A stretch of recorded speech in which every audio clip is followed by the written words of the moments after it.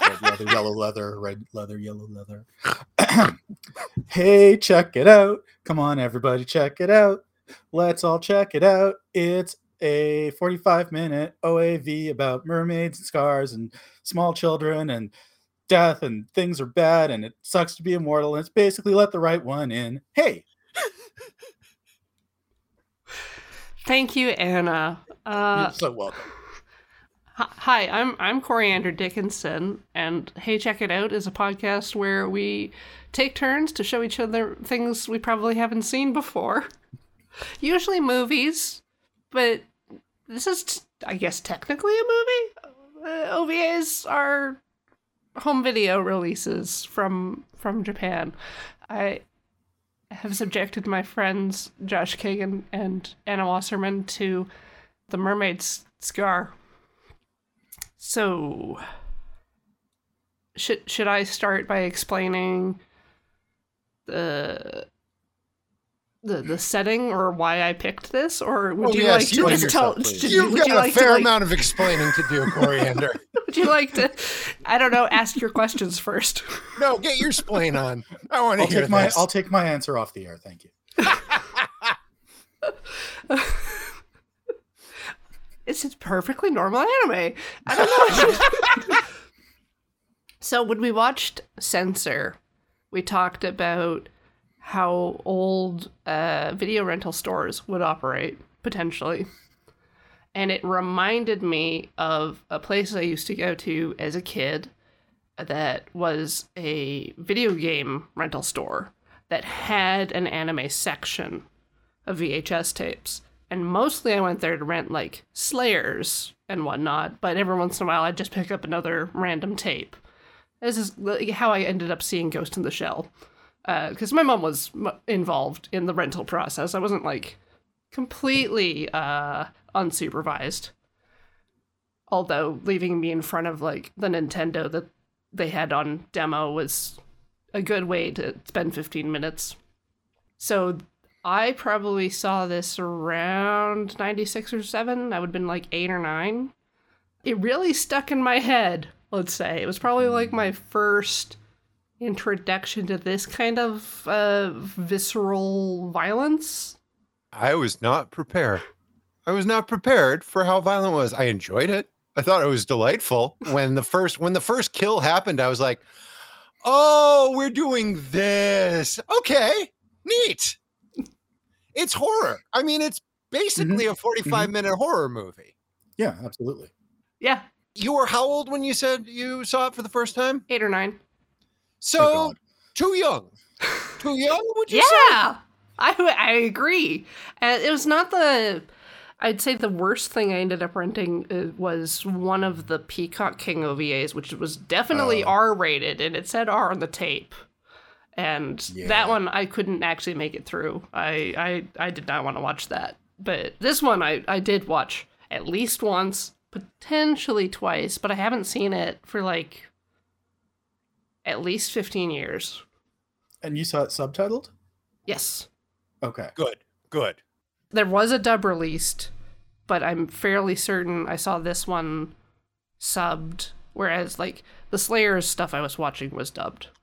By the way, for our listeners, the dubbed version is available on YouTube, and I think it is worth watching. Also, a note that this is part of the Mermaid saga, so this is the second OVA, and the first one is also available. Corey, for people who aren't big-time weebs like the three of us, OVA stands for what? Original animated video. Animation. Yeah. Okay. That's why OAV and OVA are basically interchangeable. Nobody really knows. Okay. And these are just things that never showed on TV and never showed in a theater. They were made direct to video. Yes. And some of them took for frickin' ever, such as Legend of Galactic Heroes, famously 212 VHS releases. Note from future Corey, I don't know where 212 came from. It's 110. Wait. I did not realize until you just said that Log was not a broadcast anime. Uh-huh. Wow. So if you had to watch the show that you're speaking of, You had to buy or rent 200 and blah tapes? Or like just pine away for years waiting for the next release. Absolutely not. I'm not going to do it. I realized watching this because I had sort of dim memories of seeing a Mermaid's thing, and I wasn't sure if it was this or not. And I saw it in the anime club at the university, and I did see it dubbed when I saw it. And it was this, but all I remembered was a small child talking about mermaid flesh and literally nothing else. So I don't feel like it affected it. Here's the thing I have to say about the experience of watching this on a technical level is that now I remember the dub was awful, but probably hilarious because, you know, that's the quality of dubs back in like the 80s, early 90s, is that they were almost never good. Or at least they were always like three adults trying to play however many characters and like doing kids by doing this. And it was kind of terrible. But the subtitles on this are not good either. Nope. They are absolutely not great. They appear to have been done by somebody who has little familiarity with either language, assumes the word onesan always refers to a specific character, even when context suggests absolutely otherwise, and just and translate some things in a way that make the actual point elusive in some cases. A lot of my notes are me trying to interpret the subtitles. My guess was that these were machine done. I don't think a human did these. No, I think a human did these. Oh, okay. Badly. Last year, I was trying to watch everything by Mario Bava, or as much as I could find. And there are a couple Westerns that did not get released to anything, and nor were they ever dubbed. And there was one that I watched where the subtitles were so bad and so like almost like doing a word puzzle that I had to watch it in like 10-minute blocks because I was getting a splitting headache watching while trying to figure out what the hell they were saying. This is not as bad. No. But there were a couple points where I was just like, I don't think that's what this is supposed to mean. And we'll get into it. Corey, when you saw this, and forgive me, I have the memory of Dory. Did you say when you saw it, lo, these many years ago, it was dubbed or subbed? Subbed. And were the subtitles this bad? Yeah. Okay. It did not help my comprehension of the story. I thought some information was like super subtle. It's not in reviewing it. I considered watching the dub just for comprehension purposes. Yeah. I got everything I needed from 2 watches. I'll probably watch it with the dub at some point. But so the Mermaid saga, I did a little reading about this afterwards because this is a 45-minute thing. And throughout it, I had this feeling like these 2 strangers are coming to town at the beginning and they're going to the next town at the end. Wait a minute. This is the prisoner / kung fu / any TV show, Littlest Hobo. This is any TV show where it's just like we're on the run and we're going to a new town and we're going to help somebody or there's going to be a problem and then we got to go to the next town. Anna, yes. Josh, quick question. Do you think The Prisoner is about a guy who goes from town to town as opposed to a guy who is stuck in a single town? I meant The Fugitive. Thank you. Just The Fugitive. That does make more sense. Thank you. Thank you. It's any TV. It's 3 syllables and it begins with a thing that could be a P. If you put a little line, if F had a little line over its face, that would be a P. Yes, that was a huge mistake on my part. The Fugitive, Kung Fu, Littlest Hobo, whatever. There are a million TV shows like this. So there's a guy and a girl. We should probably just start from the top. Oh, there's more lead in on setting this for people who watch anime. They might want to know some of where it comes from. This is written by Rumiko Takahashi, famous mangaka. Yep. Creator of Urusei Yatsura, Ranma 1/2, Inuyasha. I've heard of some of those. And it's produced by Madhouse. It was released in 93, same year that they released Battle Angel, or Gundam. Huh. They may be known for such series as Yawara, Trigun, Beyblade. They're very big in the 90s. The director of this, Morio Osaka, was the director for Cardcaptor Sakura, Chobits, and Chihayafuru. Oh, nice. You can set your expectations pretty high for like the level of animation that you're gonna see going into this. The other OVA, the first one, was not produced by Madhouse. And when you say that, because I looked it up on Wikipedia and it looks like there are, well, and the different releases, it's split up differently and they're different orders, but like they're chapters. And what we watched today was 2 chapters of this thing. Yes. Okay. There was a TV show. There were a 2-part OVA produced in the 90s, and then a TV show followed that, which has also been dubbed into English. The whole conceit is if you eat the flesh of a mermaid, you live forever. Maybe. If you're lucky, you live forever. And even that's not too great. And we're following around a guy and a gal, and they've eaten the mermaid flesh, and they're walking around having adventures. Yeah. We start off with like some smooth jazz, city pop, under the sea. We get the explanation of how mermaid flesh works, and then we go to a train. May I interrupt for a second? We also see some mermaids. And at this point, I found myself thinking, because I'd never seen this before or read anything, that we're going to have mermaids. This is going to be great. They're going to be splashing around. They're going to be having adventures. They're going to be wearing seashells. They're going to have great hair. And there's going to be adventures under the sea full of mystery and wonder. No, you're thinking of Beauty and the Beast. Maybe. But I was just, I had an expectation when I saw mermaids in the opening credits, like, this is a mermaid show. We're going to see mermaids. Wonderful fairy tales. Yes. You see some parts. That's Parts of not mermaids. That's not the case. You see parts of mermaids. Chunks. Yeah. Chunks. Chunks is an adequate description. Yes. And then, as Corey said, we see a train. I mean, like, if you establish that eating mermaid flesh makes you immortal, potentially, and you don't show someone that mermaids exist, for sure, like, they're gonna doubt that the mermaid flesh even works. They're gonna think you're selling, like, fake immortality. Oh, no, I understand that. I just feel like there was part of me, I had an expectation, like, this adventure is going to involve a mermaid or mermaids.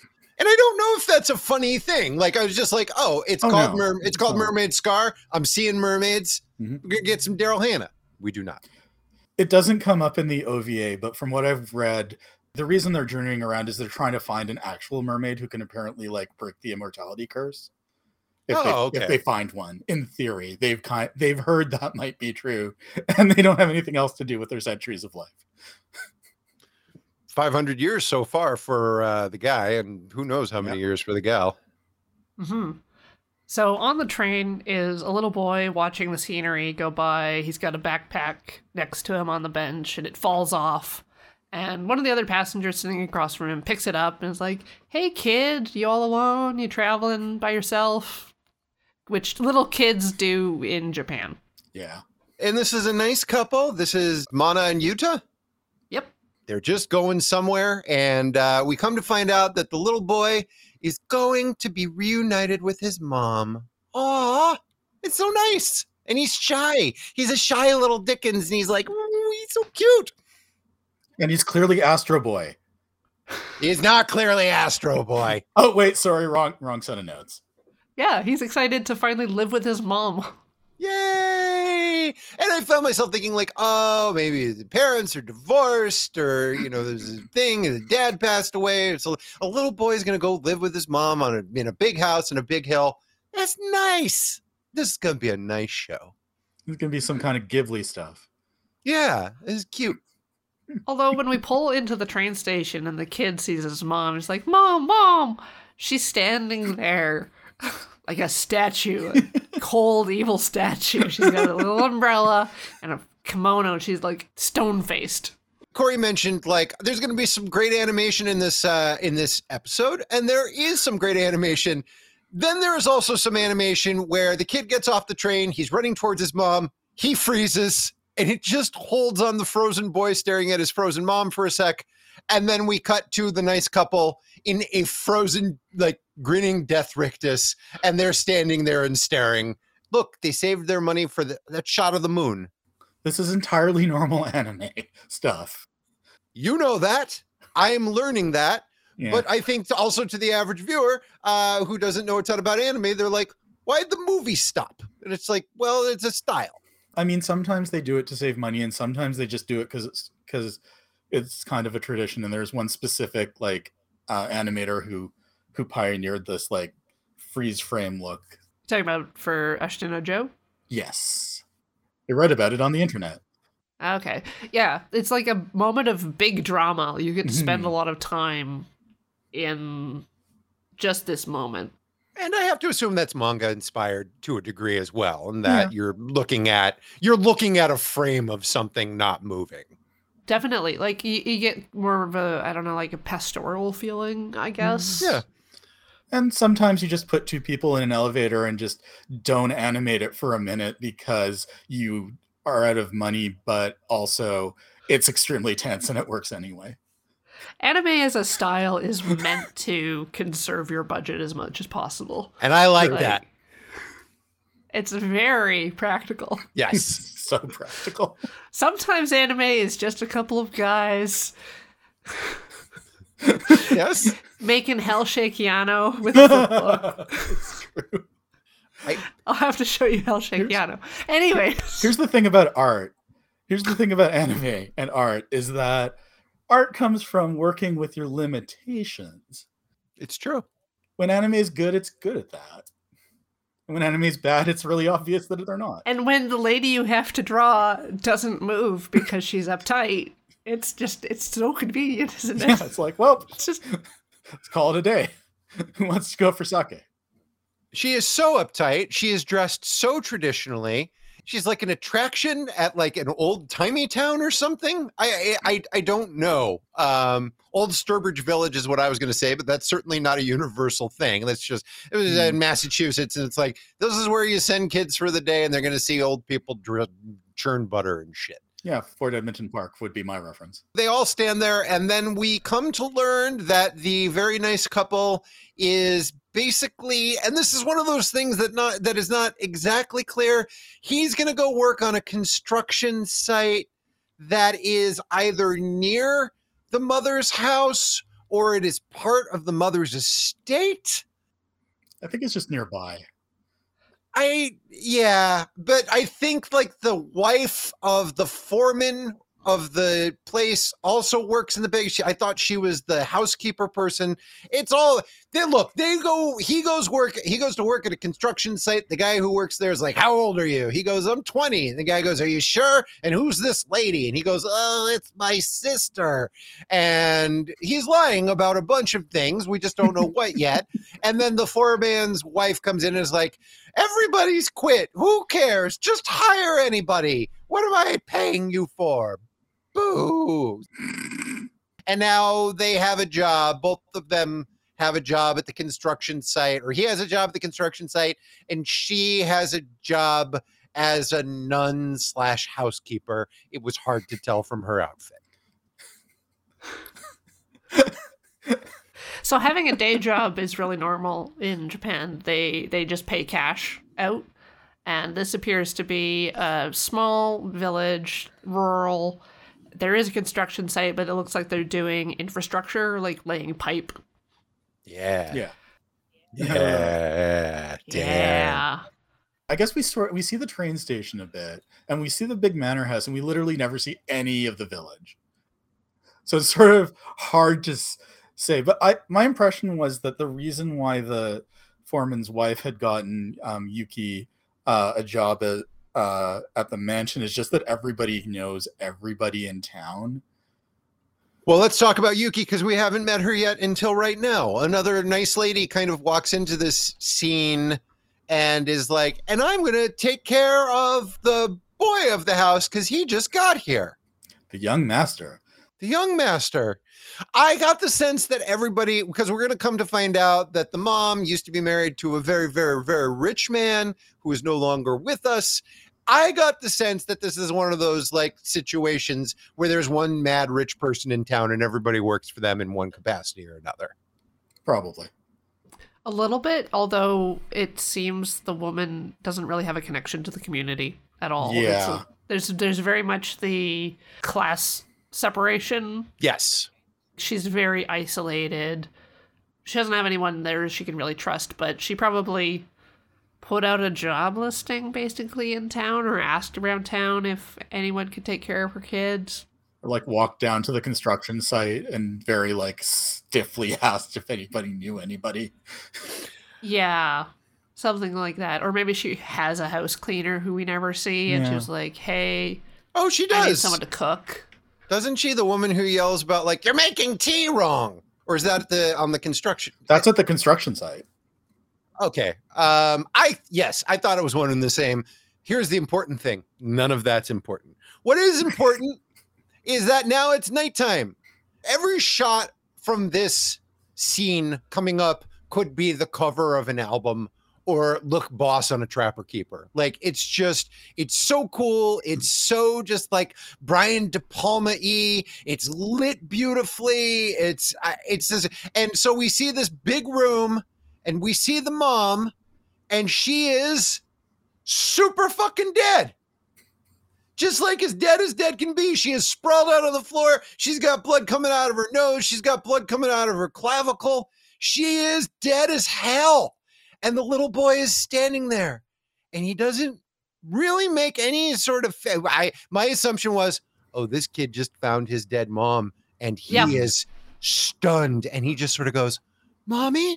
And I'm like, oh no. It's forgive me for applying my obsessions to it. This scene is giallo as fuck. Like the lighting, it's like giallo, it's like De Palma, it's lit beautifully, and it's like flashes of lightning, and the blood is glistening, and it's just like, oh, this is great. And how are they going to deal with this? I guess this nice couple's going to have to adopt this little boy. Right? Because they've already shown interest in him. He's connected. They're clearly worried about him. Yeah. And now his mom's dead. And we, I guess, go to the next day. Morning time. UK shows up. She's there to make food because she's, a housekeeper, I guess, or nurse for the kid. Because when you're rich, you don't have to take care of your own children. Especially if you appear to hate them. But we don't know that yet. And besides, it doesn't matter because she's dead. Oh, that's right. Yeah. Like, you expect Yuki to arrive and the boy to be like, I don't know, hiding or crying right at the door or waiting at the stairs for help, and then be like, here's my dead mom. Yeah. Rocking back and forth, literally anything, just eating pudding, something. You expect him. He's lost control of his life. Just expect him to be in some crazy disassociative state, and instead, he's like, good morning, and he's got his tiny pants and his little shirt, and he looks like he's about to go ride Gamera's back. Like he's ready for another He's day. got his mushroom hair, all nicely fluffed. I'm ready for my day of being an anime boy. I might have a robot. Who knows what could possibly... I might get on an undersea train full of mystery and wonder. He's not Astro Boy. He's definitely not Astro Boy. No, Astro Boy's not the only boy who can get on that train. That's true. He's the only boy who did get on that train, but... Good morning, Yuki. Everything's so great. It's just a great day to be a little anime boy. And she's like, it sure is. Oh, and good morning to you, Mrs. This boy's mom.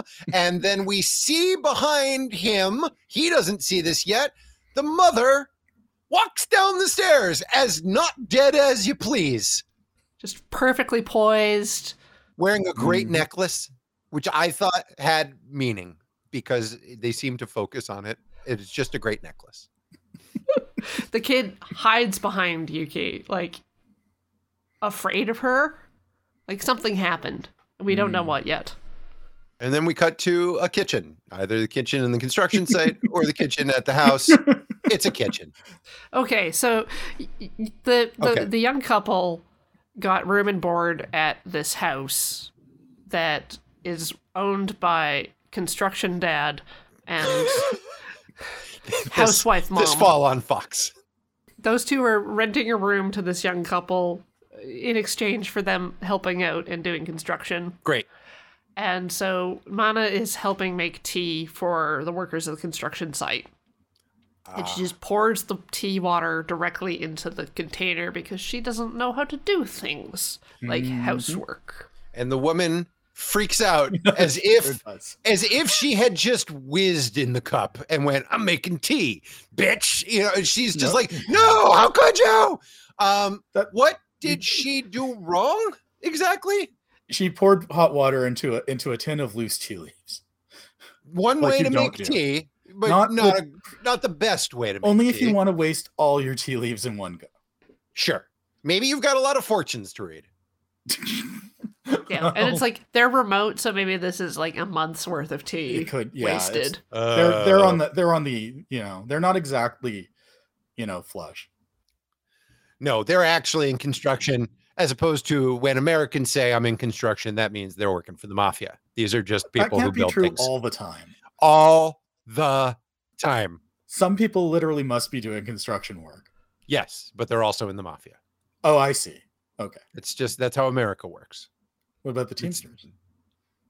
Now who's being naive? Wait, in which direction?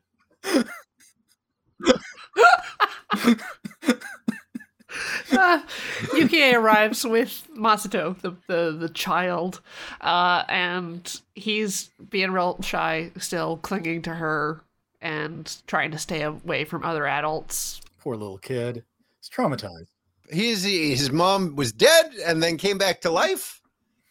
The woman who co-owns the construction site spills everything about the mom, the lady of the house. And she married this lady married the master when the master was damn near death. It was like an Anna Nicole Smith situation, it sounds like.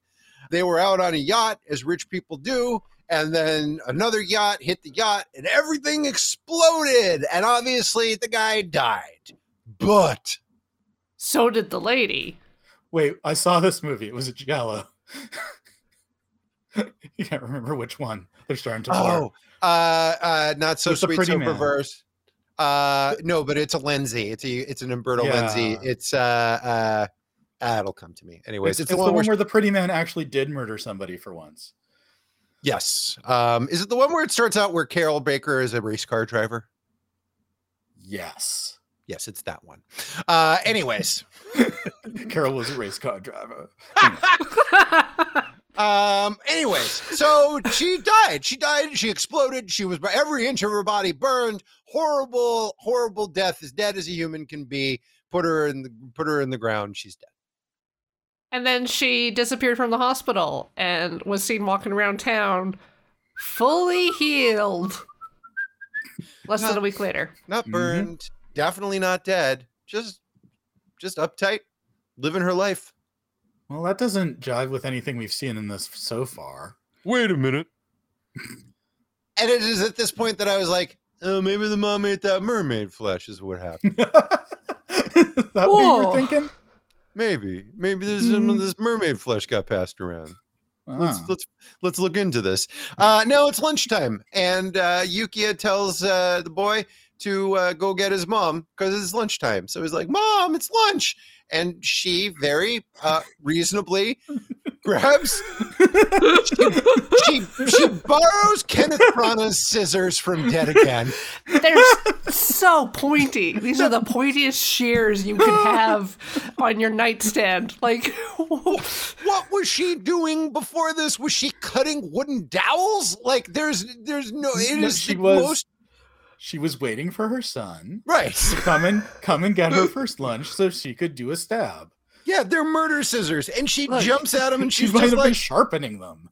She was sitting in her boudoir, looking at her own cleavage, noticing the fading scar marks that were across her chest from question mark, and the kid interrupts her melancholy time, so she's gotta stab him. Yeah, clearly. She's like, "Here's what's for lunch: 6 inches of steel."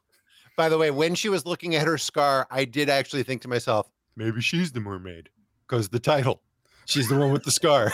I solved it. I solved her riddle, anime. She's just a boy murderer or attempted boy murderer.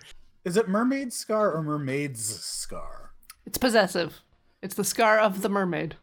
But that means that it could be the scar given by the mermaid or the scar of the mermaid herself.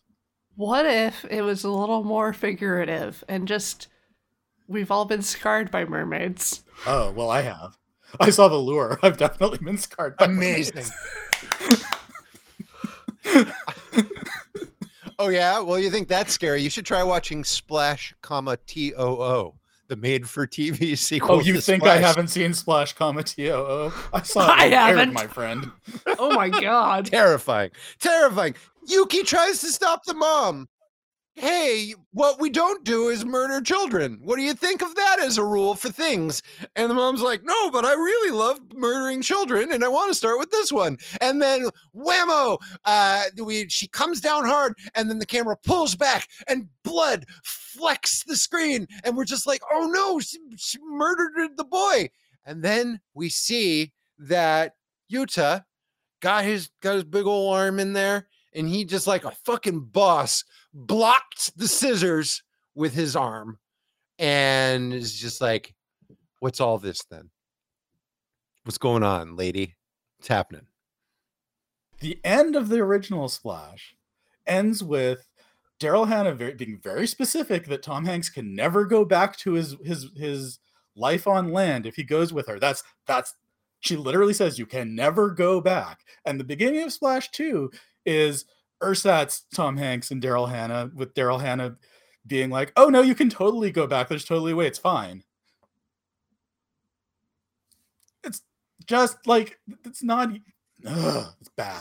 You're gonna have to make a short video or YouTube for this. I don't think that. Do you feel bad, Anna? Do you feel better now that you've gotten this off your chest, or do you feel okay? Splash 2 can't hurt you anymore. Okay. Yuta, Yuki, the boy, they're all hanging out in a side room where the first aid kit is, and they're discussing the possibility that maybe the mom should go away for a while after the attempted stabbing and murder. And Masato is like, nah, let's go the other way with it. She seems, you know what? I think she got this out of her system. She seems okay by me. Besides, snitches get stitches. Not in this case. No. they get wounds that they heal from immediately. Our young burly protagonist is like, well, I'm gonna go talk to her. I'll go have a chat with her and tell her not to abuse little children. And I thought that is what he says. It's a good step. That is a good way to start off. He could even narrow that down and be like, let's start with not abusing your son, and then let's work on other kids. Let's ask a few questions. Let's narrow the field to specific children you should start by not abusing, and then open that up. But here's the payoff for the lady of the house might be a mermaid, or might have eaten a mermaid, or might be a mermaid flesh dealer, Yuta's like, hey, I heard about the explosion. Here, I'm taking off my bandages. Look, no blood. I'm 500 years old and not a vampire. I have some questions about Yuta being immortal, because when we see him working at the job site, he's very weak. He's not good at it, even though he looks really brawny. And I'm like, so maybe when he ate mermaid flesh, he got locked in and he can't build muscle mass. He's just stuck with whatever level of strength he had at the time. Is what you're thinking well, obviously, if you're immortal, you should be swole. No. That is a type of horror that you've just invented. What if you go Tetsuo? Yuta, you had 500 years to fucking take some protein powder, do some crunches. You lazy eternal motherfucker. You should be jacked by now. I'm saying he looks jacked, but he's shown to be physically fairly he lacks stamina, if nothing else. And I'm just I just wonder, because we will learn later that mermaid flesh does seem to lock you into whenever you took it. And it was just something I thought about. The closest analog I have to the Mermaid Immortals is Highlander. I thought that as well. They, for the most part, follow Highlander rules. Yeah, including but not limited to, the only way to do murder to somebody who's eaten the mermaid flesh is to cut their head clean off. And weird weather conditions when some of the stuff happens. Yes.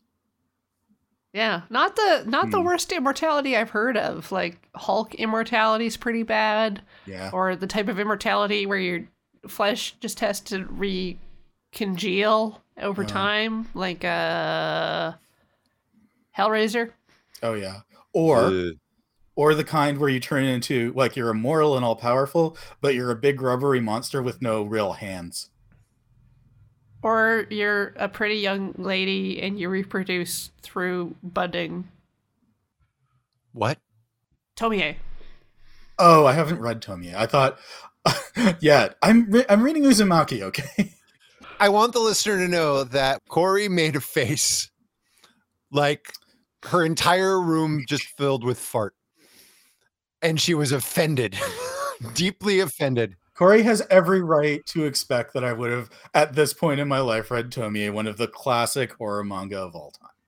Especially since I'm pretty sure she knows that I got a copy this summer, and I still haven't read it because I was reading Uzumaki. But anyway. Okay. Well, I'm glad you two worked this out. Corey, can we go on with the show, do you think? Or do you need a minute to be mad at Anna? Do you need to berate me?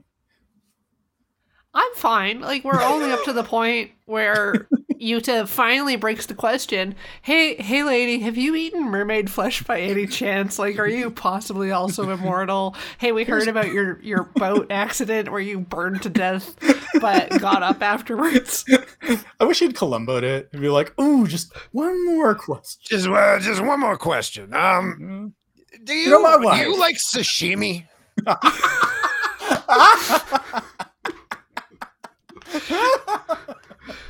Feel more of a pressed sushi gal. Yeah. Out in the first aid room, Masato is like, hey, when that guy said he'd take care of things with my mom, did he mean he would, like, punch her a lot or something? Is she gonna be okay? And Yuki is like, well, you can go look. That'll be fine. I don't know if Yuki is really a great nanny. She's not terrific. And she does not really get to hold on to her position, it seems like. But we learn a little more about everything you need to know about mermaid flesh, but we're afraid to ask. Here's another thing about mermaid flesh, just in case any of you, the home listener, gets your hand on a little and is like, hey, I'll try this out and be immortal. Mm-hmm. You might become immortal. And in fact, 9 characters in this episode are people who have become immortal. There aren't 9 characters in this entire episode. It's true. Like, it's not Bacano. We meet. Come on. Oh, I can't believe I got those two things confused. This and the thing that I don't know what you're talking about. There are 4 immortal people in this episode. So it feels like it's a pretty common thing. But no, if you eat the mermaid flesh, maybe you become immortal, or you might die, or you might turn into a monster. And that's why Yuta spent 500 years alone. Because it's really rare that it'll actually work. And so he kind of just roamed the face of the earth, probably just Japan, for 500 years. Probably. As just a hunky dude with muscles working construction for just the price of a roof over his head. And apparently it fucking sucked. Apparently it was horrible and he hated it. That's when Masato sticks his head in the room. It's like, Mom, are you still mad at me? Like, stabbing mad? On a scale of 1 to stabbing. 0 to stabbing. Where are you? 4-ish. That's just with safety scissors. If you're at a 4, it's like, and they're left-handed ones too, so you can't even use them that well. Oh, God. Anyway, Mom's like, all right, listen, I want to talk to you about mermaid flesh, but not around the kid. I'll talk to you some other time when the KID isn't here. Now it's a little later, and Yuta is standing there, and he's having thought broods like, I have to do something to help this child. We have to do something. This child is in danger, and I have to help him. And Yuki is there, and she's like, can I go? At the end of the day, Yuta and Yuki had to leave the house. They couldn't just stay and be like, hey, we're really concerned about this kid. She's just like, well, end of the work day. Time to leave. Bye. Hey, Yuki has a hot date that she cannot be late for. All right? It's not her fault that unpaid labor seems to be a thing that is necessary here. She respects her time and her value. Yep. And if a kid gets killed because of it, that's just the price of doing business. Back to the mom. She's brooding about the nature of mermaid flesh and how she's not quite bouncing back from wounds the way that she used to. And she's worried that she might actually die one of these days. Although I can't tell if it's worry or if it's like relief. But she doesn't seem thrilled either way. Yuta is back at construction. Yuki comes by before she goes up to the mansion because, you know, gotta get that hot goss with work mom. Or actually, she's got some bling to show off in this case, which Mana actually makes very clear to Yuta. It's like, you know, she's definitely not his sister. Whoa, look at this engagement ring! I definitely was trying to parse, like, so wait a minute. It was obviously a lie that these two were brother and sister, but also, am I noticing some kind of spark between Yuta and Yuki? Maybe. No, she has a date. Okay. But regardless, Mana is definitely like grabs Yuki by the wrist and goes, look, she's engaged. Okay. Look, like she seems very like weirdly serious about it.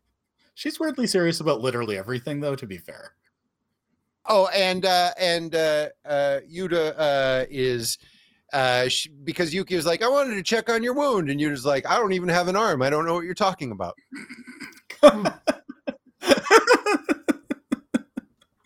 But she's a little bit even melancholy about her wedding. It's not all congratulations. She has gotten attached to the tiny child that she has to take care of. For a week, maybe 2 weeks. I don't know how many days it's Not been. a lot. It doesn't looks feel like like a two. long time. And then Yuta tells her to sort of like ease her mind. He's like, and again, this is probably a subtitle issue. He says, you'll be a great wife, which is like, I don't know if I would ever say that to a friend who's just gotten engaged. Like, it just seems like, I don't know what his qualifications for a great wife are. It's just, it felt one step too personal in a way that I can't quite put my finger on. You know, I'd marry you in a hot second. Yeah. Well, your fella's so lucky to get to have sex and marriage with you. I would. You have settling down written all over you. Domesticity, you're going to love it. I can see you wasting your life for some schmo who doesn't deserve it. It'll look so good on you. So good at it. You're going to be so good at it. Yeah, we're in the early 90s here in Japan, and this was written in the 80s. So we've got the young couple that can't be a couple because it's not right to rent a room to a boy and a girl who are not related. And then we've got this housekeeper who's like, she's worried about getting married. So of course she's worried about being a good wife and provider for her husband who will have many, many sons. You have wide childbearing hips, my dear. You'll be fine. We never even meet the guy. He doesn't matter even a little bit. It only matters that, you know, she's engaged and she can't work if she's married. Because she's got to be a good wife, which she's going to be. You just know by looking at her. Look, and then Yuta's like, I don't know what to do about Masato. Like, he has more like, what are we going to do about Masato feelings? We need to talk about Masato. He has those feelings, but then man is like, well, you want to take care of him? He's like, no, I don't think I want to do that. But we should do something. I'm just, maybe a fruit basket. I don't know. Masato overhears that Yuki is leaving, and he is very sad. He's grown attached to his nanny friend, and at this point, I'm still like, this poor little guy. He's had what a rough few days. His mom almost stabbed him, and he was weirdly cool about it. Now he's going to be left alone forever in the house with his stabbing mom. And so Masato is just grumping in his room, and Yuki comes to check on him, and she's like, I'm so sorry I'm leaving, but I have to go be a good wife. I'll still be around for a while. And then Masato does what any child would do, which is reach into his pocket and pull out a paper-wrapped hunk of fish. Would you like some pocket With salmon? Did you say pocket? I only refer to it in my notes as pocket fish. It looks salmon-y, but yes. He's got tears in his eyes. He's like, please, just taste it. This pocket salmon. Please enjoy my pocket salmon. Are mermaids salmon? I guess let's have this discussion for a second. I kind of assumed that it would be kind of kind of more of a like a cod, like a white flaky fish. But you guys are thinking. I think that maybe it depends on the mermaid. Maybe it varies, and also it depends on where you take the flesh from.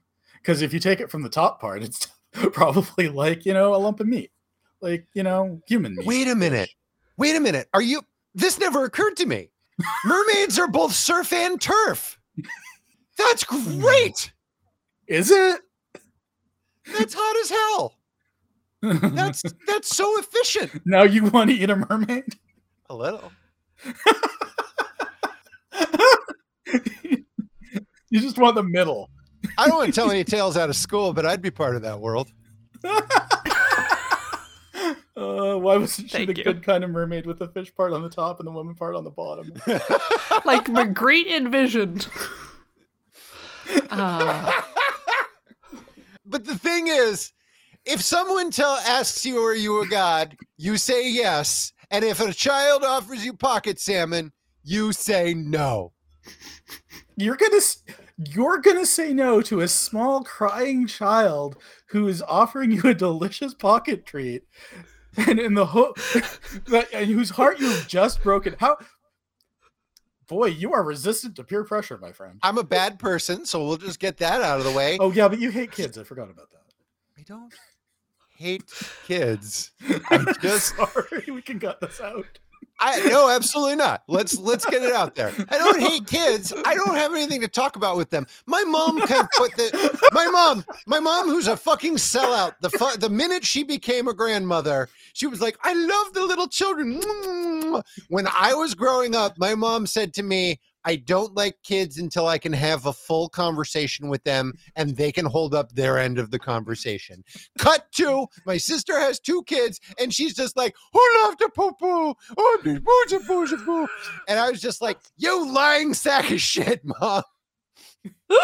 Here's the thing for me and little kids is that little kids and I have a lot of the same interests, so I don't really mostly have a problem engaging with them. We do a lot of the same stuff. I have had a child offer me pocket treats. It would be like a fistful of slobber-covered granola bar. Yeah. Just the stickiest clump of food. My favorite Sergio Leone movie. Kids are weird and gross. I like them, but they're weird and gross. Here's the thing I think we can all agree on. If a child pulls a thing of fish, raw fish, out of their pocket that is wrapped in the brown paper towels that look like you just got them right out of the boys' room, with literally giant chunks of wood in it, here's what you do. You go, oh, I would love to play pocket salmon with you. Let me try it. And you throw the piece over your shoulder. Not Yuki. Of course I'll eat your pocket fish. Num, num, num, num, num, num, num. And then she goes, Mr. Stark, I don't feel so well. And bloof, she turns into a monster, but she retains her haircut, which is the most adorable fucking thing in the world. Because it is an ugly, ugly monster, but with just kind of a nice brunette bob. It's like, oh, well, at least the mermaids respect hair, I guess. And so she gets to keep her locks. Nothing else. She's a monster and is real bad. The big gangly arms with claws and the frog lips. Her eyes are so fucked up. Chameleon eyes. Ugh. She's also, we will learn, real squishy. Flesh-wise, her flesh is just like a pudding. I may have missed that. I feel like every time, spoilers, every time she gets stabbed by something, it seems like she's very easy to permeate. I don't know, Anna. I'm not a stabbist. Listen, you don't get to where I am in life without doing some stabs, okay? maybe it's the kind of thing where it's like she needed like 24 hours to set. Yeah, maybe she's just she's like Jello that hasn't been in the fridge long enough. Right. Or, she has to like develop her exoskeleton or something. It's like a shark. It's like all collagen. Yes. That's the reason why I survived being dropped off a cliff when I was a child. Because you were made of Jello. Because you're a shark? I was like literally like 6 months to a year, and my body, when a little baby is born, as far as I know, their bones they're still pretty collagen-y. And my babysitter, my babysitter dropped me off the side of a cliff, and I banged and banged and banged down, and I survived the end. But my mom always well, the opposite, because his head is so hard that nothing can permeate it. I was so tiny and wee, and my bones hadn't quite firmed up yet. I guess I don't know. It's a science thing. Oh, and then somebody tried to stab me with a giant pair of scissors.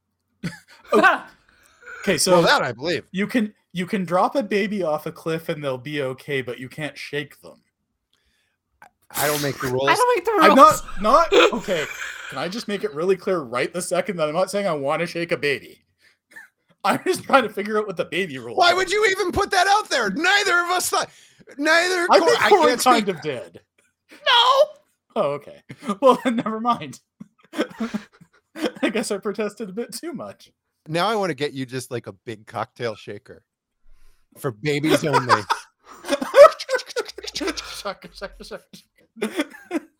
Here's a little vermouth. Here's your baby. Let me make you a drink, baby. Don't call me baby. No, literally, it's a drink, baby. Look, there's winds and chaos. You can't just... In this economy, you can't just turn into a monster without the wind blowing and the sun dimming and brightening. And Mana and Yuta are like, oh, that looks like something is happening up on the big old hill. Hey, check it out. Their impressions are confirmed as a giant monster arm bursts out the window and showers them in glass. And they both go, great hair. But she has great hair. So Yuta tackles the monster, tries to get the kid out of the way, and Mana, in a brilliant move, grabs the very, very pointy scissors and stabs the monster up between the ribs. And kills it. Very good. No, it does absolutely nothing. Oh, it does. Yeah. No, she gets like backhanded against the sofa, the furniture, and then actually manages to grab the kid and run off. Yep. And the mom, who is on the floor at this point because she got slashed bad across the chest by the monster, she actually grabs Yuta, and then we all remember that she wanted this child dead. So she crawls towards Masanto after Masanto makes GMO vegetables. Masato, and bites him on the fucking shoulder. Hump. She takes a big hump of him like he was just so much pocket fish. And at that point I was like, wait, vampires? Now vampires now? What's happening? What is going on? And his shoulder starts bleeding, and it's go on, Anna. Sometimes you are slashed up by a monster. Sure. You don't have a weapon, but you always still got your teeth if you still have teeth. And that's all you got. That's all you can use. And you just maybe have to chew through a child to kill it. Sometimes. It makes, you what you want to do is you want to loosen up the child in a few pressure points, because that makes for easy shaking. Okay, you know what? I've revealed a lot about myself already this episode. I'm just going to say, I'm a biter. I understand the impulse. All right? You're mad, you want to bite someone. You want to just like bite them and show them who's boss. Oh, okay. All right. You know what? Let's put it all out there. All of it. I'm not ashamed. Let's stop putting it out there. Let's pull it back in. All right. I take back everything I said. The subtitles are perfect. Yuta is getting his ass handed to him. She is cleaning the floor with him and waving her silky mane to and fro. Mana manages to grab the kid and haul ass down the hallway downstairs. The mom tries to follow after losing her chomp hold, I guess. But she doesn't make it very far.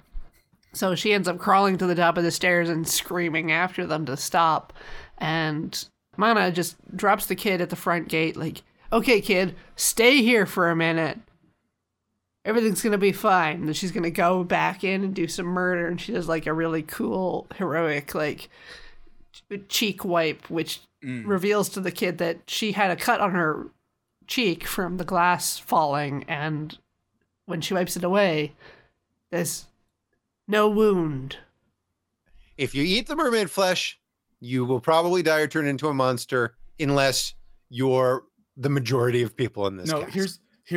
So here's the thing: is this is just a confluence. Like, Yuta like took 500 years to find Mana. Quickly, the backstory on Mana that I read online is that she is a recent mermaid flesh eater. She was raised by her horrible village as a sacrifice, and then they gave her mermaid flesh so that they could then sacrifice her and eat her because they're bad. And Yuta saved her from this. She's like basically homeschooled, and she's only been immortal for like a couple weeks. She hasn't had a chance to start her workout regimen, Anna, which is what you want all immortal people to have. Well, she hasn't had a chance to learn to make tea, is what I'm saying. Yes. You gotta get those oxidizers. And then Yuta does scissor murder to the monster. He sure does. It's got him in a stranglehold, and he reaches up and pulls the scissors out and jabs it through its open mouth, back through the back of its throat, and then rotates and does a stabbing back into the brain. And since we know that Yuta's extremely weak, that's what makes me think that this monster is like really putting me. How many eye beams does a person need to carry to be strong in your eyes? All of them, Corey. Like, a lot of them. And not put them down and be like, whew, this is too much work for poor Yuta. I'm not used to this kind of thing. Why do you need all immortals to be Magnus von der Magnuson? I'm just curious as to how it works. He's not that. You're making it sound like he's fucking Jerry Lewis in the whole thing, and he's just like, oh boy, a chopstick. I broke my arm. Lifting That's exactly it. How he is. Oh no, a stiff Basically. breeze. I'm bruised and bloody. He's a young man in a 90s anime. Yeah, and he can't carry more eye beams, like as many eye beams as I would reasonably expect. How many eye beams can you fucking carry? Okay, first of all, I'm 45, and second of all, I'm not in anime. Not that you know of. Okay, look, maybe, you know what? Maybe he was wearing his weighted clothing for training purposes. No. Or maybe he doesn't want people to know that he's super strong and is sort of Clark Kenting it. Okay, I'll buy that. I'm just saying he looks stronger than he acts. That's all. And also, when he acts sad and tired, then Mana's there with like the iced tea and the, oh, tell me about your day. Was it hard? So he's 500 years old and she's like 15, and I don't feel good about that being a relationship. That's a different conversation.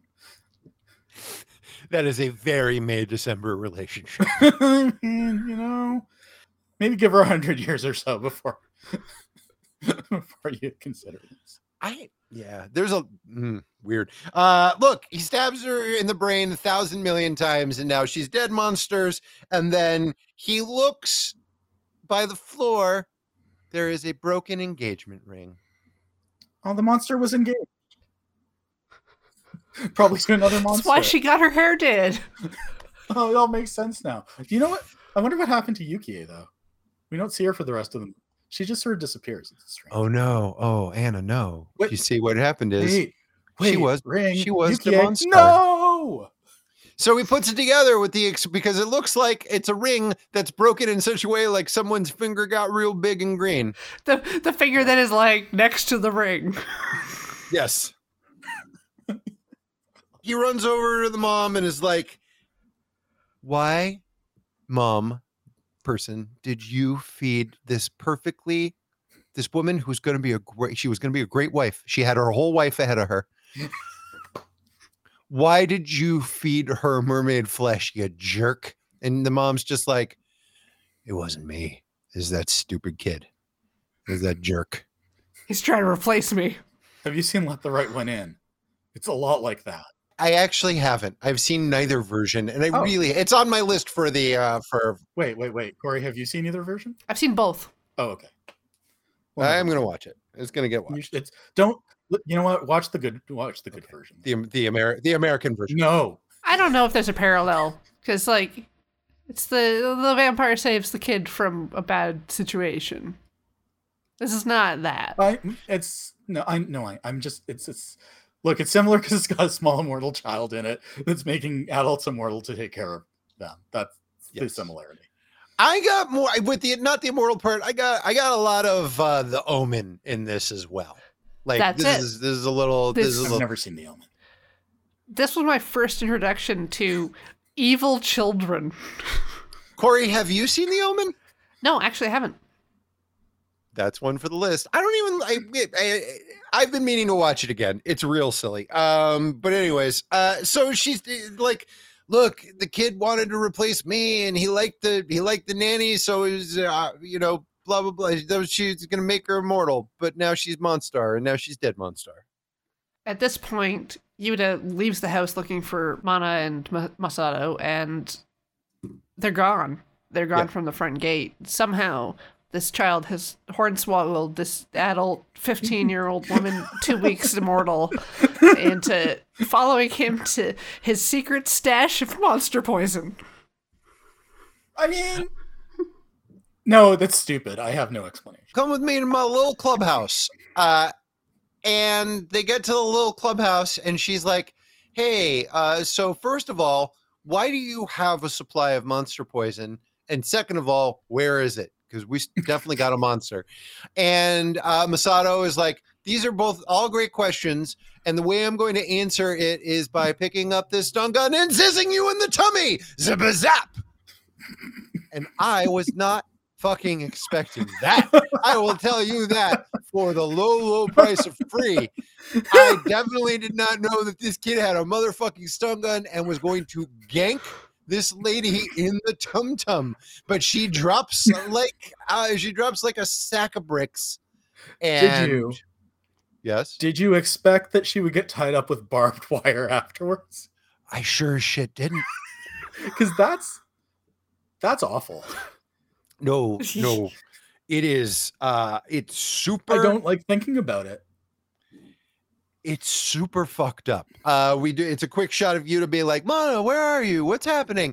And cut back to her, and she is bound across the arms, the waist, and the ankles with barbed wire. And I can't even imagine how much it hurts. Right? But the boy can. Masato's like, hurts, doesn't it? You might be immortal, but that doesn't mean you can't feel pain. Also, neener. Anyway, you're my new mom now. How's that? Pretty good, right? And I find the best friendships start by wrapping the other person in barbed wire. After electrocuting them, yes. Meanwhile, Yuta and Mom are having a conversation about the past and history and the mermaid flesh that she definitely didn't feed to Yuki because that's Masato's jam. You see, she met him for the first time back in World War II. Doodly. There'd been an air raid.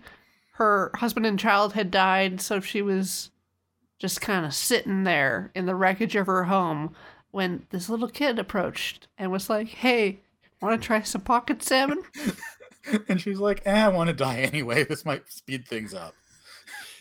She's not hurt. I want to make that clear. She's not like going to, she just says, I had lost my will to live. She's hurt inside. She's just having a sit down for a long time. It's the kind of thing where I found myself thinking like, oh, would this have made a little more sense if it was like she was damn near death and the kid was like, here, eat this if you want to live. But she's just sitting there being like, like my whole family's dead. And then the kid's like, eat pocket salmon. And she's like, I guess.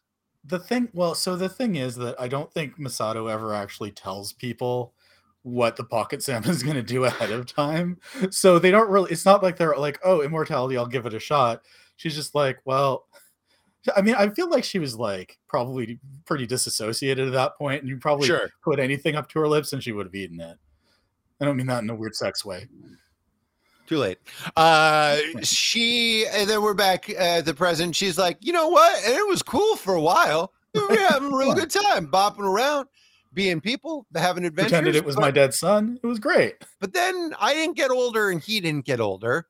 And also, he is fucking Professor Moriarty. Like, he's also, I came to find out he's history's greatest monster. Yeah, and he's unkillable. So I was just stuck with this horrible murder monster child, and I just left him. I ditched this kid. Yeah, I ran so far went away. and fell in love with a wealthy man, and it was going great until our yacht exploded mysteriously. And And then he saw it on the news and came to find me. Because, yacht explosions make the national news in Japan. more like the mysterious widow who died in the explosion walking around on the street Oh, possibly. a week later. Possibly? You think possibly that'll get new? I don't know. All right. That particular thing might have been the clue I don't. that he followed to this Do you think that seaside was like town. a news story? Actually, no. Wait. I know what Japanese programs are like, and it was probably on some sort of. It's probably on like Beat Takashi's weird mysteries of Japan or something. She's probably their local mascot. Like, she drives tourism in that town. Come see the stern, immortal lady. Oh, what does she do? Is she very strong? No. There's probably a mascot character. Again, she's not that strong. Boo. Masato is just like taunting Mana, like, you're going to be my new mom. And she's like, absolutely not. That's never going to happen. And then he's like, well, this has been fun, but I'm going to go kill Yuta. Bye. Obviously, you're really hung up on Yuta, so if I kill him, then you'll be my mom. This math checks out. And it's not like my other mom's dead or anything, so I got a backup if need be. Mom is healing too slowly. Masato's like, yep, it's doing that now. You're going to heal slower and slower. Okay, is like Masato using like off-brand mermaid flesh, or like it's been in his pocket for so long it doesn't work very well, or why is she like, why is the mom character losing her regenerative, or is it because she's like been blown up and stabbed so much that it's just like overpowered? It kind of sounds like they all are. I thought I saw that Masato also was like, yeah, I've been having trouble bouncing back lately too. So I think it's like the booster and the vaccine, like, it's going to get you so far. But then I don't know if you have to keep eating mermaid flesh. But Yuta's definitely hasn't been eating mermaid flesh since like the first time. He hasn't been upping it. Like, he would happily like die of wounds. It seems like, because he's so depressed about being extremely old. So I don't know. Maybe this is explained elsewhere. It seemed curious.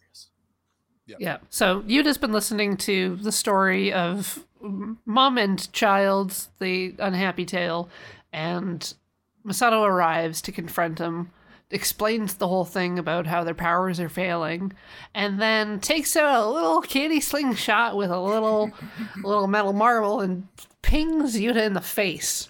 And there's a chase through the house, and Yuta's gonna almost catch up with him, but then there's a whole floor covered with these little ping balls, and he slips and slips and slips. And basically, what Masato has done is he's attempting to Home Alone Yuta's head off. So he puts down the marbles, and the idea is he's going to fall neck first. The physics of this are a weird thing to plan for. I'm just going to throw that out there. There's a lot of wires there. And falls, and is going to fall neck first on piano wire. There's a bunch of different wires that his neck could fall on. Yes. Also, let's say that he fell on them and he didn't get decapitated, but he could potentially get like very badly wounded to the point where he can't move around very much and make him easy pickings. Which is basically what his follow-up is, where instead of going back to old slingshot, he just pulls out a gun. I stood up. At that point, I was like, what the fuck? It's his World War II gun. You're just not expecting. You're not expecting this kid to have a stun gun. When the kid pulled out a slingshot, I was like, this makes more sense. And then the kid fucking just pulls out from his bag of holding a Luger and and murks Yuta like 12 times. Bajam, bajam, bazaz. Yeah, just gut shot, and then that doesn't work, so shot to the shoulder. Like, his accuracy isn't great, But he's a but small the child. volume. Yuta's a little cheesed off about all of this. He's just like, look, kid, I was alone for 500 years, so I'm going to stay with Mana. Thank you very much. And also, we got to talk about you just handing out mermaid flesh willy-nilly. Who you been giving this to? Where's Bucky, and what has he had? And Masato's like, well, if you think I'm so awful, just kill me. And he was like, I will, but I don't know if my moral... And then Masato jams his finger right in his fucking eye. And hey, by the way, friends, this is full cheap. This is not a Three Stooges. Yuta doesn't put his hand up over his nose and block it and go, ah. No, we see this. I mean, they should be playing sexy saxophone music for the amount of penetration that's happening. He is knuckle deep in skull. It sucks. It's fucking awesome, but it sucks. This is why I wear glasses. The old put your opponent in an ethical dilemma and then take one of their eyes out. I mean, it's a good plan. It's a great plan. And then at this point, Masato goes into like James Bond villain. He's like, well, Mr. Yuta, as long as you're going to die, I'm just going to tell you, I don't even remember how many people I've given out mermaid flesh to. I'm 800 years old. Where does the time go? You can't keep track of how many people you've turned into monsters with great hair. Although I remember the first time, it was this lady who was dying, and it was a long time ago, and she ate the mermaid flesh and became a monster, and maybe she was my mom. Maybe not. I don't give a fuck. Oh, it's just too hot today. Who can remember? It's been 800 years. I barely remember my own name. So now I have a question. Is his pocket fish 800 years old? I believe at some point he says he got more, so it might not be. In the sub it says he tried to make more too, which lends to like the whole is he feeding people imitation mermaid? It's like. I had some of that in the California roll once, and it was, I gotta tell you, It's like pretty close to the real thing. Pretty close to the real thing. It's Pollock. Good. Yeah. Maybe it actually is salmon. He's just like, I don't know what mermaids are. This is a fish. Oh, but it's it's 800 years old, and that's why people are dying and turning into monsters. Maybe if you keep salmon in your pocket for too long, that's what happens. I got salmon in my pocket, and the other one's holding a gun. Yuta's just like, I hate that story you told. I hate that you've shot me 1,000 times. I hate that you're just like a Shriner at a parade throwing out mermaid flesh like it's lifesavers. Like, I hate you, and I don't like any of this. Boo! And we cut to Mana, and Mana is that PSO? Mana makes a pretty fucking amazing escape in that she just sort of wriggle-raggles down the side of a giant hill. Like a baby over a cliff. And just butt slides down with all of that barbed wire digging into her. And it's just like, oh, she's going to need some Bactine. She is going to need some calamine lotion. And she lands at an Esso, and she bumps right into the bride from Kill Bill as she has escaped. Hey, did you almost sudden death? Yeah, also I escaped death as well. We should compare notes at some point. It's like a really funny bit because they have a gas station attendant there, just like doopy doopy doo, and she's like, "Get me out of here!" It's like, for fuck's sake, get this barbed wire off of me and give me a scooter. He tries to untie her at first, but then he's like, "Ooh, oh no, it's real sharp." And then we assume that she finally gets out.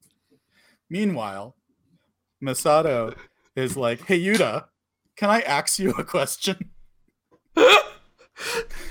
Of the surprising things that this child somehow has accumulated in the last 800 years, were you expecting giant wicked axe? Which is too heavy for him.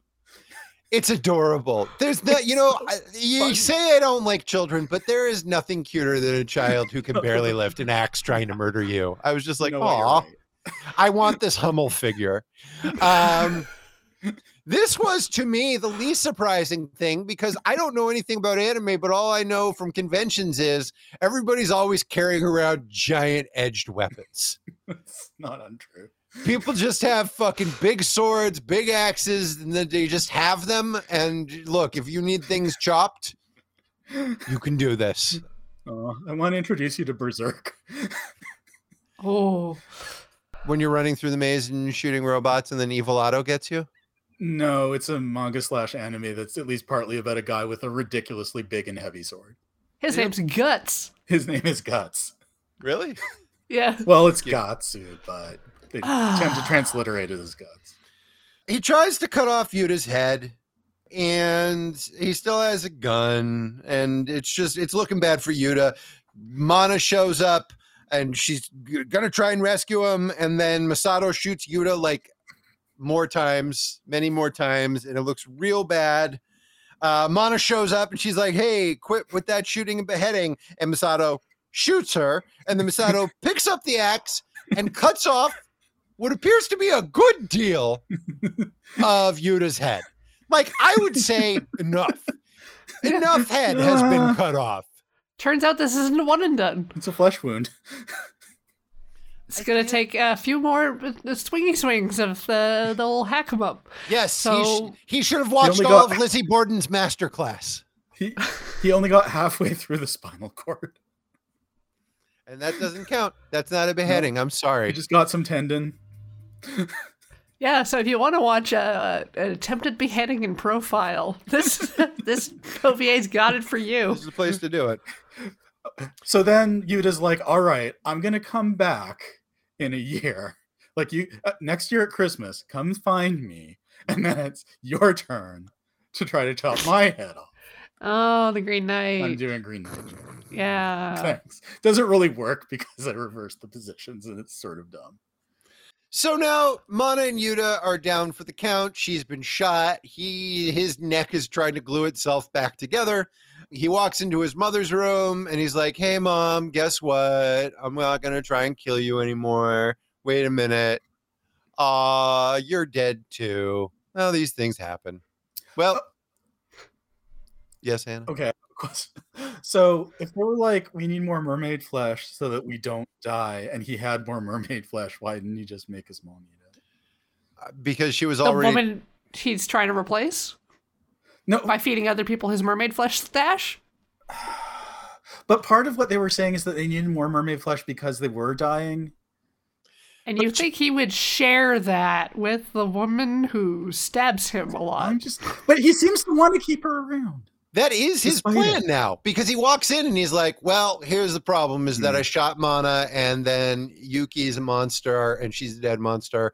So get up, Mom. It's you and me. We're buddies. We're going to go be buddies somewhere. And then he's like, oh, she's dead.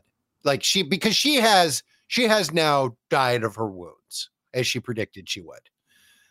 And I guess you can't just like shove mermaid flesh down a dead lady's throat. No, and it's more that I guess Mana, swore revenge if he successfully killed Yuta and was like, hey, I'm gonna hunt you down and turn your body into itty bitty bits if you kill the love of my life. And he's like, wow, this is very similar to the deal I had with the last one. Bye. I have a rebuttal, and that rebuttal is fire. Yes, you turn the place out. You light a match. This kid, in a way, he is just he's not whistling. He might as well be. He is just pouring gas everywhere with the cold, steady hand of someone who has looked at his situation and gone, arson. Yeah. It is now time to arson my way out of this. Arson and Grand Theft Auto, although it's debatably his car. I don't know. Yeah, anyways, Mana wakes up and he's like, oh, hey, you're awake. in this smoking hot room that is definitely very on fire. See ya. I got more mermaid flesh. Bye. Peace. Masato out. Mana tries to drag Yuta out, and Yuta's head. Look, I guess. Look, our wounds are healing slower than they used to, but his head reattaches right quick. I can't stress enough how detached this man's head was, or just It about. was not that detached. There was a dingly dangly little piece of neck back. He wasn't like nearly headless Nick. You're right. No. I would say that axe went at best a third of the way through his neck. At best. At best. Maybe It's a still, quarter. you will grant me. Yeah. People of the court. Or I'm sorry, the magistrate. Whatever y'all call it. Because you live in Victorian England. I don't know. It heals real quick. Like it reattaches. He's fine to be dragged around and nearly willy-nilly and dragged out a window. Well, it was the back of his neck, and he's not being dragged head first where it would lean it forward. It's leaning back onto the. And also, you're forgetting that he's been shot and stabbed a bunch too. Oh, that's true. Yeah, and his heart's stopped. Yeah, he's dead. Ish. He's very dead at this moment, and she's just like, well, he's dead. The decapitation went far enough to actually work. I'm just gonna sit here for a while until a child offers me some fish from their pocket. And she's been shot too. Like nobody's doing well. Until they get down to the end of the driveway, and then they're both fine, and they hop on a motorcycle and they give chase to. She's holding him sadly, and then she feels his heart start beating, and she cries a little bit, and then step C is they're on a motorcycle. Yes. There's a bit of connective tissue that we don't get, like the connective tissue that kept his head on. For example, look, the axe only went through the soft collagenous bit and not the bones that are very hard. Because he ate mermaid flesh when he was still had baby neck. He was fine. And that's why he can't grow muscles. Yep, he's got soft baby muscles. I'm glad we solved that. All came together. Okay. Anyway, car chase. Dun, dun, dun, dun. We've got a 6-year-old in the driver's seat of like this Benz, this gangster mobile. That's great. And then we've got a derpy couple in their little scoot. And this is all happening on the side of a giant cliff overlooking the ocean, so you know that somebody's going over that cliff. And the kid, basically, because he's 6 and he's driving a car. Well, I guess he's not 6; he's 800 years old, but maybe. Still that doesn't know the really rule. mean he's good at driving. Doesn't mean he's good at driving. Big old truck just mows down on him, and 4 flies on Grey Velvet's his shit, and he goes flying over the side, and in boomo, kablams. Yeah, in his head, he's like, "It'll be fine. I'll just grow back after this, and then carry on my merry way." Yeah, I'll see what I want to do after I come back to life. And then we cut to Yuta and Mana poking over the wreckage, being like, wow, is he dead for real? It's like, well, if it burned hot enough, I could have done anything. Yeah. Hard to say. You think that might have ruined the mermaid flesh he had? Maybe. Hard to say. Maybe mermaid flesh is immortal. We are supposed to believe that this kid got up and walked away. Is what I believe in my heart. I think so. It's one of the many mysteries, such as why can't you Hulk out if you're an immortal on mermaid flesh? Maybe mermaid flesh is immortal, and when you eat it, if it doesn't turn you into a monster or poison you, it just stays in your colon. But over centuries, you slowly pass it out, and that's why you lose your regenerative capabilities. There's also a bit that I read related to the manga where there are mermaids who can pretend to be human that hunt the immortals that have eaten mermaid flesh in order to maintain their power. So there's like another layer too, like JoJo. JoJo always has another layer. By the way, and the poop theory is solid gold. I am for that. I think that's exactly how it works. Yeah, it's like red meat. Yuta and Mana are walking to what we assume is their next town and their next adventure. And he's like, I saw you crying when you thought I was dead or when I came back to life. And she was like, yeah, I'd never cried before, but I was so happy when you came back. I cried. And he's like, I don't know. Like, it's a weird me. conversation. You like me? She's like, I do. Nope. Absolutely not. You're very old. He reaches into his pocket and pulls out Yuki's hulked out engagement ring. And for a split second, I was like, he's not going to propose to her with this broken monster ring, is he? That would be That's a possibility. Very inappropriate. But instead, he just goes, ha, and throws it into the ocean. And it sinks down to the bottom. And that is the end of our The show. credits. And if you're watching one of the versions that came out in America, this seems to also be the last episode. Yep. This was 2 OVAs. Yeah. But they're in different. The reason why I say it with the question mark is because it looked like in the Japanese release, they were in a different order. No, the OVAs came out in that order, and then there was a TV series that adapted the entire thing. Got it. In I think probably a different order than what the OVAs came out in, and then there's the manga that's in the order it came out in. But so not only, I just found it a bit like, oh, I'm watching something that's a series, but not only am I watching that, I'm coming into it cold and I'm watching the very last episode. That said, there's nothing in it that gives you any sense that things are wrapping up forever. Like, it just feels like another episode. Think of it as like the second pilot for a show where they did that was based on something where they book series where they did a pilot where they adapted like one storyline and it didn't really catch on, so they're given it another try with a different story, and that one catches on enough that it goes to series, and then they redo the pilot as part of the show. Look, anyways, I'm trying. No, it makes sense, and that's Mermaid Scar. Coriander, was this your first time seeing it since you were a wee child, or had you watched it a bunch of times? I may have seen it again at one point, but no, I've not really seen this since I was a kid. How'd it land on you this time? It was more or less the same. I thought both people had gotten tied up with barbed wire, which was definitely like a recurring kind of nightmare scenario in my head as a youth. So, wow, that's nasty. Yeah. It's one of the more brutal things I've seen, certainly in a cartoon. The episodic nature was kind of just what anime was like at the time.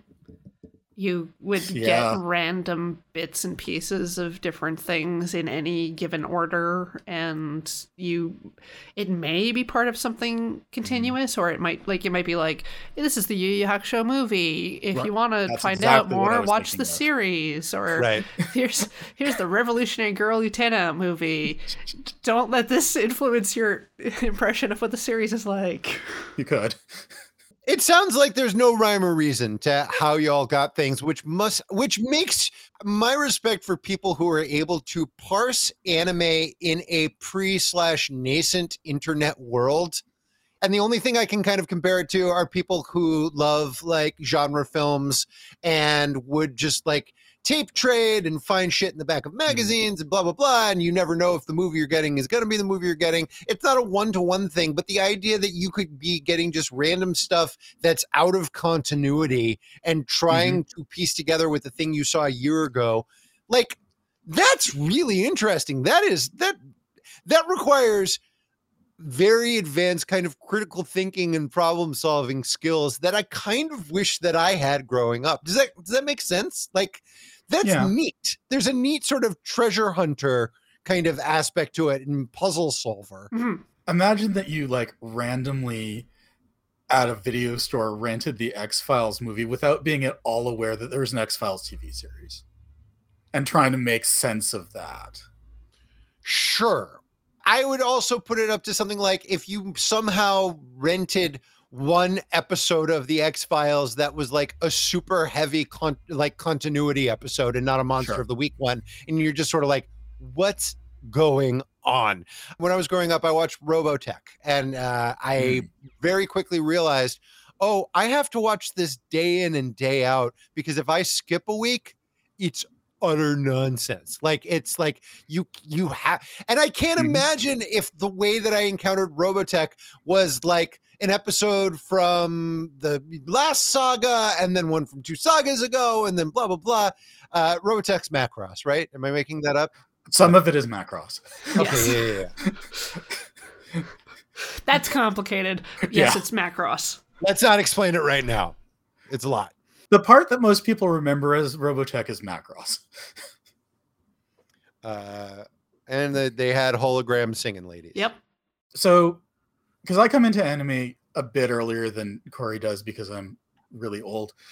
And so, like, when I started getting into anime, which was in my late teens, early 20s, basically, like, people were just, like, licensing stuff, like, throwing it at the wall and seeing what sticks. But there was a very small, like, slice of what you could get. And they're like, oh, this show is really popular in Japan, but we're not going to license a, like, 80-episode TV series. There's a movie. We'll just put that out. Or, oh, we'll just license some really short, like, OVA stuff that has a lot of violence and sex in it, because I think that's what people expect from anime. And then, you know, I wander into a video store and there's a Japanimation or anime section, and there's no differentiation between what any of this stuff is. And you just sort of rent what's available and hope for the best. And sometimes it's something, sometimes you get Akira, and sometimes you get, like, Overfiend. And you don't really know the difference yet. And I had a question for you, because from our Marine Express discussion, you were like, I don't like this era of anime. I don't like old anime. How is this sort of more from your era of watching? How did you, like, did you feel more comfortable with this? This to me feels like normal anime, as it were. Like, okay. I mean, it's like old, but it's still, like, it's not paced weird. It's recognizably, like, what I think of as, like, it's from an era, like, that I'm used to, that I like. This is sort of the era of old, quote unquote, old anime that I would watch. Like, Ranma 1/2 is, I think, roughly around the same time, and it's and it's just like stuff like Sailor Moon and whatever. It's about that level of production value. This is a little bit higher because it's an OVA, but it's reasonable. It doesn't have any weird, goofy shit that I don't like in it. It's played seriously. It's what I think of as 90s anime, basically. There's no, like, I sat on attack and now my bottom is big and then I turned into a tank in a spaceship. Like, exactly. People act like people, except they also turn into monsters and are immortal. Yeah. And honestly, I think, like, if this had been subtitled well, so that wasn't a distraction, there was a certain amount of it that was like I had difficulty with, just because the subs were weird, and also the timing on them was really strange. Like, sometimes they were a little early, sometimes they were a little late, sometimes 2 lines of dialogue that were clearly separated were showed right in a row. So there was a certain amount of me having to translate some stuff. But if I'd watched it normally, like, with, like, quote unquote good subtitles, or even, like, dubbed, I would just say flat out, like, without reservation, this is a pretty good OVA from that era. I liked it. It was well animated. The story and the characters were interesting. It wasn't over long. I don't have any complaints about it. It's perfectly acceptable.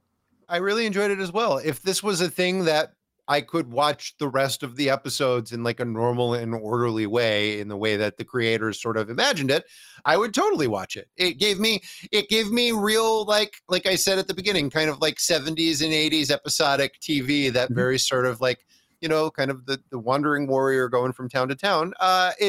It works real well. It's a reason why it's a trope. And I liked the 2 main characters. It's neat.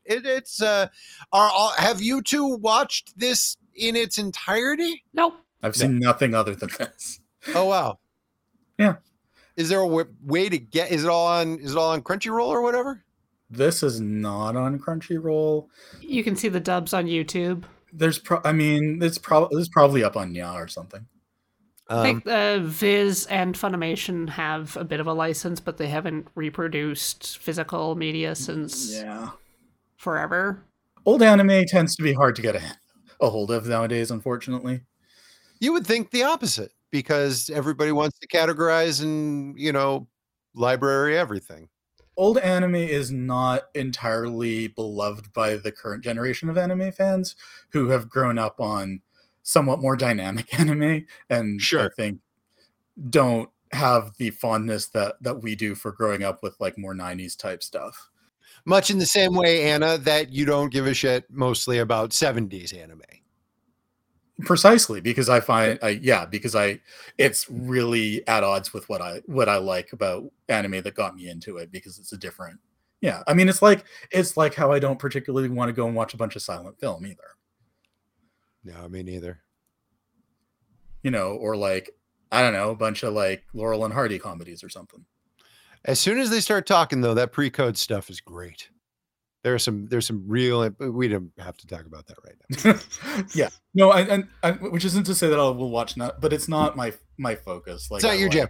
Your anime starts 1990 and forward. That's where your jam is. How about you, Coriander? Or you just watch all of it? I kind of watch all of it. I'm in the 70s more or less right now with some of the Mobile Suit Gundam stuff. I think I'm at a point where I have to start getting into Getter Robo. I'm sorry. So, rip me. See you again in like a decade. What? Oh, robot anime has become your tokusatsu. I understand. Is the government of Canada paying you to do this? You don't have to. You don't have to watch a million. You haven't met Ian. I have, actually, but he didn't make me watch it. No, Ian's just finished Zabungle, so he's getting into Mobile Suit Gundam. He's not going to be riding the Ken Ishikawa Go Nagai train with me. Oh, wow. This is an independent project. I'm impressed. Mm-hmm. For 500 years, you will walk this earth alone watching 70s anime. Here's the funny thing is that I will happily watch like 70s live action Japanese shows. Like I'll watch your old Kamen Riders, your old Ultramans, your old Sentais happily. And like, I mean, no problem. For the size of the collars alone. Yes. Oh, Josh, have you ever heard of Kaiketsu Zubat? I have not. I should find an episode for you to watch. You would really dig it. No one does collars like Leiji Matsumoto. That's what is that? We did it? Did we do it? We did it. We did it. So it's fun. It's a fun thing that we think you should check it out. As long as you can handle some real like slasher movie level murder. Yeah, the violence to a child and done by a child. And if that child is 800 years old, are they even a child? Yeah. So many questions. Shake away. I'm not shaking children. All right, I'm going to stop recording. Well, should we say do you want to say who you are before I stop recording? Yeah. I am Anna no child shake Wasserman. Oh God. You can find me on Twitter and Instagram at Gold Sarcasmium and hold me accountable for my actions. I'm Josh A. Kagan, and you can find me on Instagram at Josh A. Kagan. And I'm Coriander Dickinson. You can find me on Twitter at Absolar. Bye-bye, everybody. Coming up next, we have Making Contact by Roland Emmerich, which is Anna's pick.